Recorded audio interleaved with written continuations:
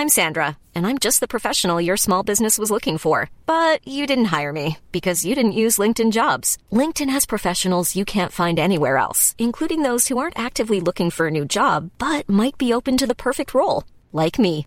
In a given month, over 70% of LinkedIn users don't visit other leading job sites. So if you're not looking on LinkedIn, you'll miss out on great candidates like Sandra.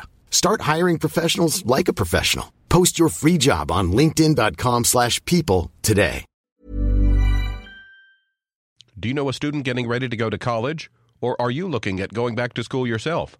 The Woodward Hines Education Foundation and the Get to College program help more Mississippians get to and through college to get certificates and degrees that lead to meaningful employment. They offer free college planning advice, including hands-on FAFSA completion assistance through in-person or virtual appointments. Visit gettocollege.org to learn more.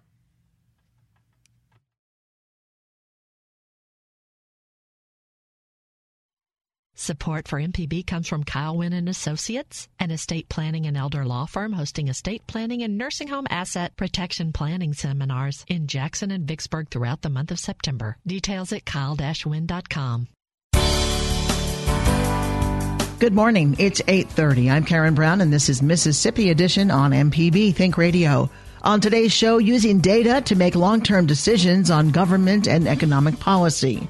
Then, help for some Mississippi students to pay for advanced placement tests. Later, a new U.S. Labor Department rule on overtime faces opposition from small business owners. We'll find out why. And a look ahead at tonight's episode of At Issue on mosquito-borne illnesses. Since we know it's endemic in the state, we really want to try to stay ahead of it, and we want to keep putting up the message out that people need to do all they can to protect themselves against mosquitoes and mosquito bites. That's all coming up. This is Mississippi Edition on MPB Think Radio.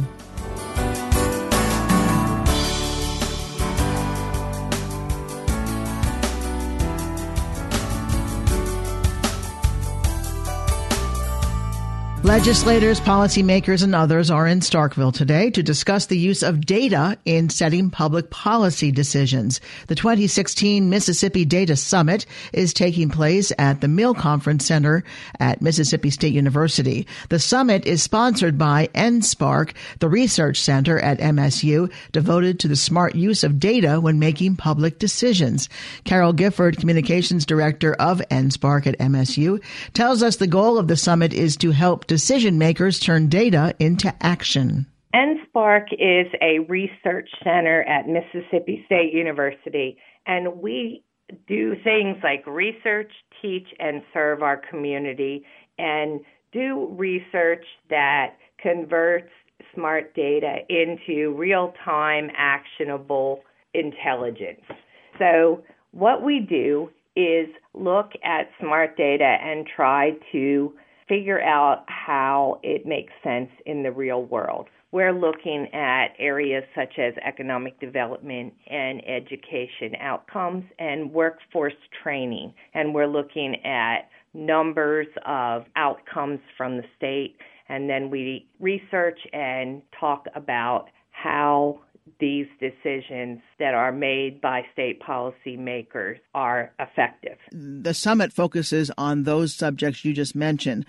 I want to ask you how data is gathered, how it's assimilated, how it's interpreted. We gather data through a number of different sources that we have partnerships with, including state agencies. So, for example, we're looking at data collected by the Mississippi Department of Education, and that includes data for K-12 education, community colleges, and also universities. So that would be things like testing scores, enrollment numbers, budget items, all of that? All of that, but we're specifically interested in outcomes.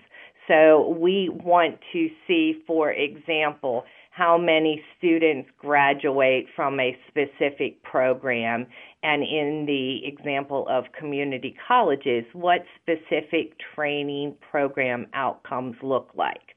So if students go through a training program and receive a credential, are they able to find jobs in that area? And that is all part of our workforce development for the state. Does all of the data come back to the state itself, the legislature, and actions that they take in relationship to this data? Sometimes it does, and it really depends on what kind of report we're looking at. We manage the state longitudinal data system for Mississippi, and there are certain things that we collect each year, and we have that as part of our database. And then there are custom reports that specific groups and individuals, and they could be state agencies or they could be other policymakers, are interested in. So it could be an economic development analysis of a specific area of the state and what the workforce looks like there, what the education level is of the workforce, what workforce training programs are available for people to participate in, and what employers are available in that area of the state offering jobs to individuals. Do entities come to NSPARC and say, this is what we're researching, this is what we need data on, or is it independently done by NSPARC? It is entities that come to NSPARC. We work with individuals who have research questions that they need answered. And so often the people that we work with are state agencies, or they could be, for example, economic developers on a local level. Do you also include anecdotal information, or is it strictly data? It's both in some studies. It really depends on the research that we're doing. So, for example, when we looked at the results of the Nissan-Canton plan and did an economic analysis on what bringing that manufacturing facility to the area brought to our state, we also looked at research showing jobs that were offered and incomes that were earned, but we also then looked at social service agencies from that area and talked to them about what it meant to bring a large employer like Nissan-Canton into the area. And for them, they were interested in also explaining that there were many benefits to the community, and that would be philanthropic things that Nissan was able to provide to the community. Who is the summit for, and how many are you expecting? The summit is for policymakers and others interested in research in Mississippi. We're expecting more than 150 individuals, including state legislators, state legislative leaders, data researchers around the state, and economic developers and planners. Carol Gifford is the Communications Director for NSPARC at Mississippi State University. NSPARC stands for the National Strategic Planning and Analysis Research Center. The summit today is called Data Summit, Advancing the Use of Data for a Bright Mississippi Future. Carol, thank you very much for being with us. And thank you for having me. In other news, students enrolled in the free and reduced lunch program at Mississippi are eligible to use a federal grant to take advanced placement tests. MPB's Paul Boger reports. The U.S. Department of Education has announced a nearly $190,000 grant to the state to help boost college and career readiness for historically underserved students. The AP, or Advanced Placement Exam, is given to students at the end of the school year. By subsidizing the $90 test fee, education officials hope students will be able to earn college credit for high school courses, reducing the time and cost required to complete a post-secondary degree. Jean Massey is with the State Department of Education. We're trying to increase the number of students exposed to AP, and not just exposed to the class of AP, but also taking the exam so that we know that the students are truly getting a good AP experience in their school. Last year, approximately 2,000 students in Mississippi used the federal money to take the exam.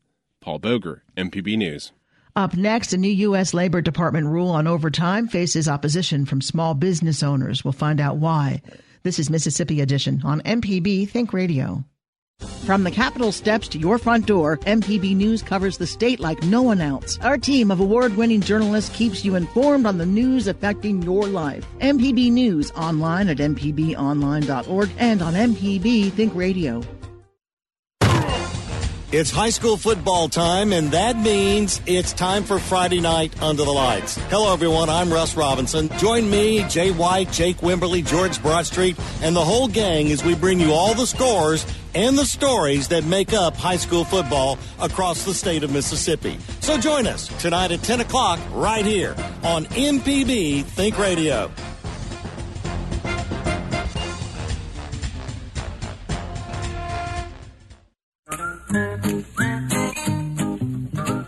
Hey y'all, it's Felder Rushing. I'm the Gestalt Gardener, and I am so pleased to join y'all every week talking about gardening. You know, you don't have to be anybody or join anything to be part of this party. All we're going to do is talk about gardening and garden-related stuff, and maybe a little psychology working in at the same time. Let's have a lot of fun on the Gestalt Gardener. This morning at 9 on MPB Think Radio.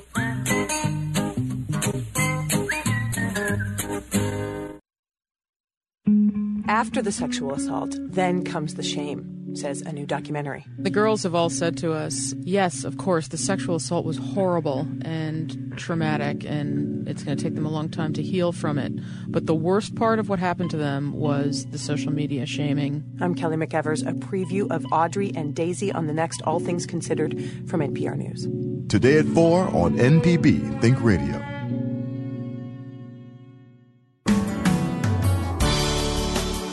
This is Mississippi Edition on MPB Think Radio. I'm Karen Brown. The U.S. Chamber of Commerce, the National Federation of Independent Business, and more than 50 business groups are suing the U.S. Department of Labor over its new mandatory overtime pay rule. The lawsuit is separate from the one filed by Mississippi Attorney General Jim Hood and 20 other state attorneys general and governors against the rule. In May, the Department of Labor issued the new rule saying workers making below $47,476 must be paid overtime. Steph Melito is Senior Executive Counsel with NFIB. She says the new rule will hurt businesses across the country. Well, we've sued the U.S. Department of Labor to block its new overtime rule, and we're arguing that the agency's exceeded its authority by nearly doubling the overtime threshold. One of the things you're asking for is an extension of when this would be implemented? Well, we're asking the court, in short, to stop the rule. We've also argued that the court has exceeded its authority under federal law, under the Fair Labor Standards Act, by pushing through automatic updates every 3 years. So, again, in short, we're asking for the law to be stopped, to be voided, if you will. This was announced in May, mid-May, that this was coming up. Why sue now? The timing for small businesses, which I represent here at the National Federation of Independent Business, is very problematic. Businesses need to reorganize workforces, implement new systems, track hours. There's a lot they need to do to get into compliance with the new rule if it goes forward. And again, we're arguing that the Department of Labor doesn't have authority to implement the new rule as a whole. So suing now before the rule goes into effect, that's why now. Advocates of this new rule say that it helps restore the middle class, that the middle class has been shrinking, that it's been more than a decade at the level of $23,660, which is a pretty low level, and that it's been since the 1970s when 62% of salaried employees were getting overtime, and that compares to 7% today. So what's wrong with helping the middle class get back into the middle class? Well, I'd argue that the rule is not necessarily going to help the middle class get back in the middle class. The administration shouldn't pat themselves on the back about giving workers a raise. Most small business owners that I've spoken with are going to have to limit employees' hours and career opportunities. So it's not going to put more money in workers' pockets necessarily. What it is going to do is require businesses to convert salaried workers to hourly workers. They're going to lose flexibility, in some cases lose pay too. Struggling businesses can't just afford to pay more in overtime because the Department of Labor says they should. Businesses can only afford to pay more if they get more revenue. And this rule isn't going to give businesses more revenue. Won't it give businesses higher revenue when you have more money in the economy? We have more people spending money because they're making more money. No, I would argue it's not going to put more money in workers' pockets. I mean, the bottom line is you need increased sales, and this is not going to increase sales. It's not going to increase revenue. I mean, there's not a money tree in the backyard of the small business. They can't just automatically, flip a switch December 1 and pay more in overtime. That's why they're going to be converting salaried workers to hourly workers, and it's not necessarily going to result in more money in workers' pockets. It's going to be less flexibility for many workers. But that's what I'm saying. If the law or the rule went into effect and those who are working are making overtime. This is before a business is cutting hours, because if they're paying them the overtime that they've earned, thereby they're making more money to put into the economy, which should increase sales for that business. It's not going to increase sales. Just the payroll week of December 1, businesses don't have more money. There's no money to start this off. I mean, you're making kind of a cyclical argument there, but there's no more money. There's no more money. So come December 1, again, the businesses with whom I'm talking are going to be making hard choices about either converting salaried workers to hourly or cutting hours, hiring, potentially more part-time workers, but probably doing more cuts and just taking on more themselves, the business owner taking on more themselves.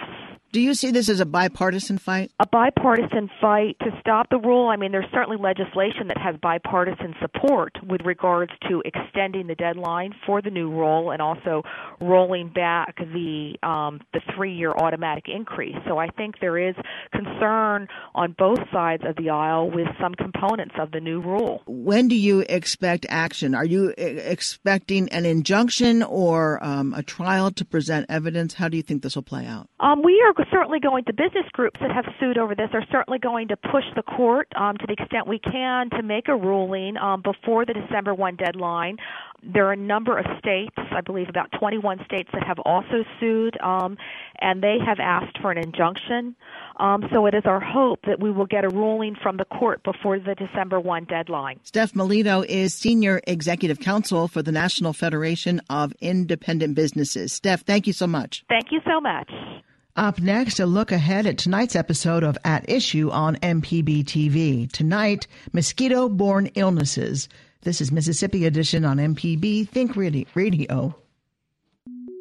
Podcasts of your favorite MPB Think Radio programs are available now. With any podcast app, you can search, subscribe, and never miss a second of MPB Think Radio.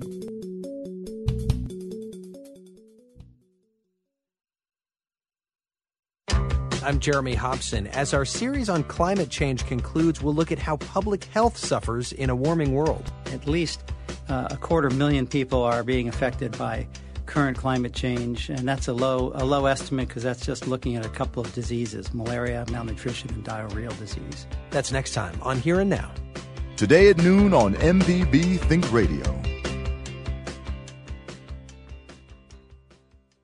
Coming up this week on MPB's At Issue, Zika and West Nile virus. West Nile virus and Zika virus are cousins. The new threat of Zika is raising concerns for mothers and unborn children. That little bit of virus is enough to make you really, really sick, and in some cases kill people. While West Nile virus is an old enemy. They say, well, I've had West Nile, and you don't want to wish this on your worst enemy. We'll take a closer look at Zika and West Nile virus on At Issue. Tonight at 7 on MPB TV. It's high school football time, and that means it's time for Friday Night Under the Lights. Hello, everyone. I'm Russ Robinson. Join me, Jay White, Jake Wimberly, George Broadstreet, and the whole gang as we bring you all the scores and the stories that make up high school football across the state of Mississippi. So join us tonight at 10 o'clock right here on MPB Think Radio.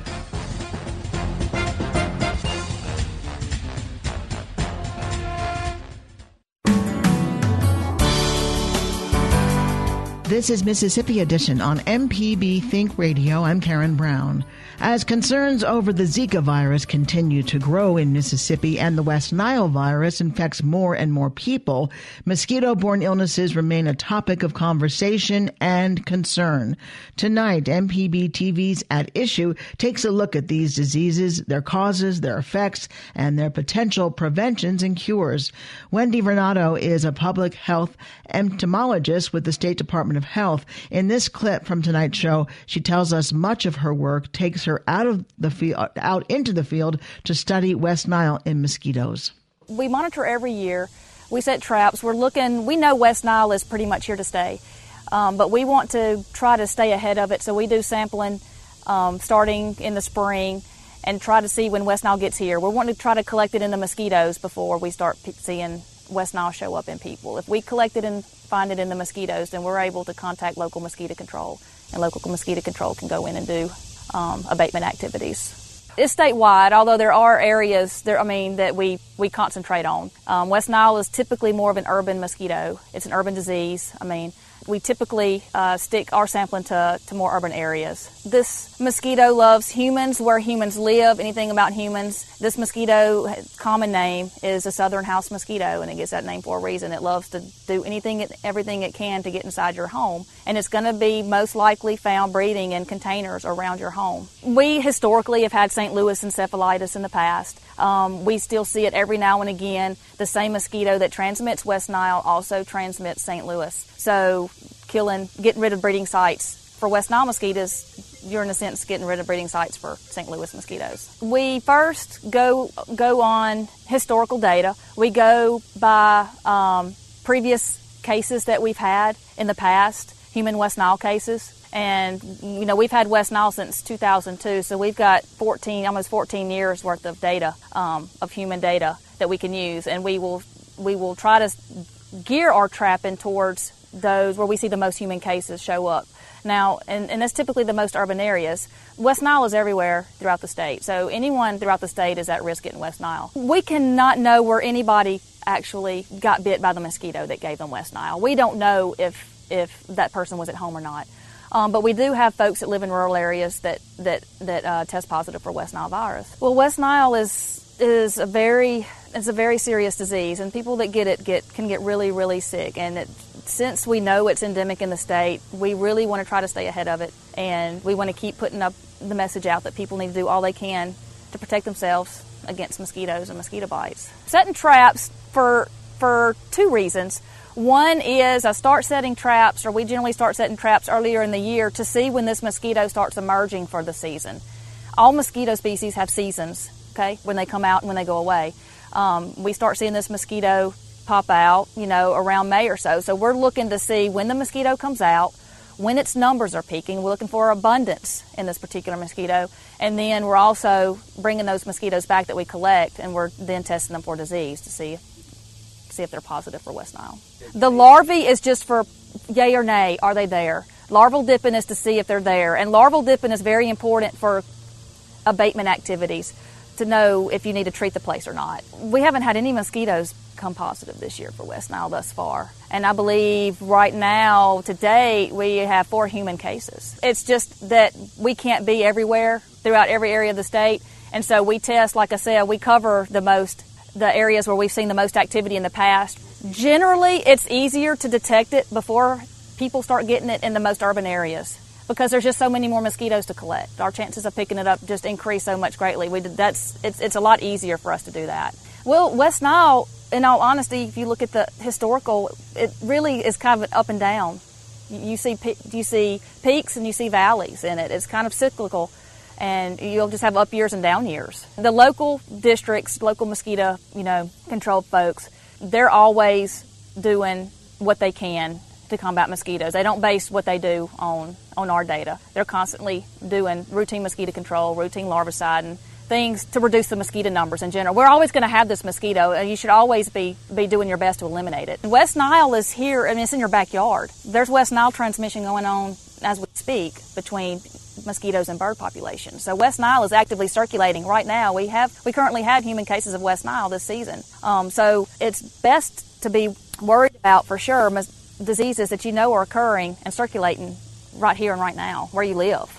That's Wendy Vernado, a public health entomologist with the State Department of Health, in the clip from tonight's At Issue on MPB TV. To learn more about mosquito-borne illnesses in the state, be sure to tune into At Issue. It's tonight at 7:30. Coming up after Mississippi Edition, Gestalt Gardner, Next Stop Mississippi, and Southern Remedy for Women. And remember, if you want to catch the show outside the broadcast, just search for Mississippi Edition in your favorite podcasting app and listen whenever you like. It's easy. I'm Karen Brown. I hope you have a great weekend and that you'll join us again Monday morning at 8:30 for the next Mississippi Edition, only on MPB Think Radio.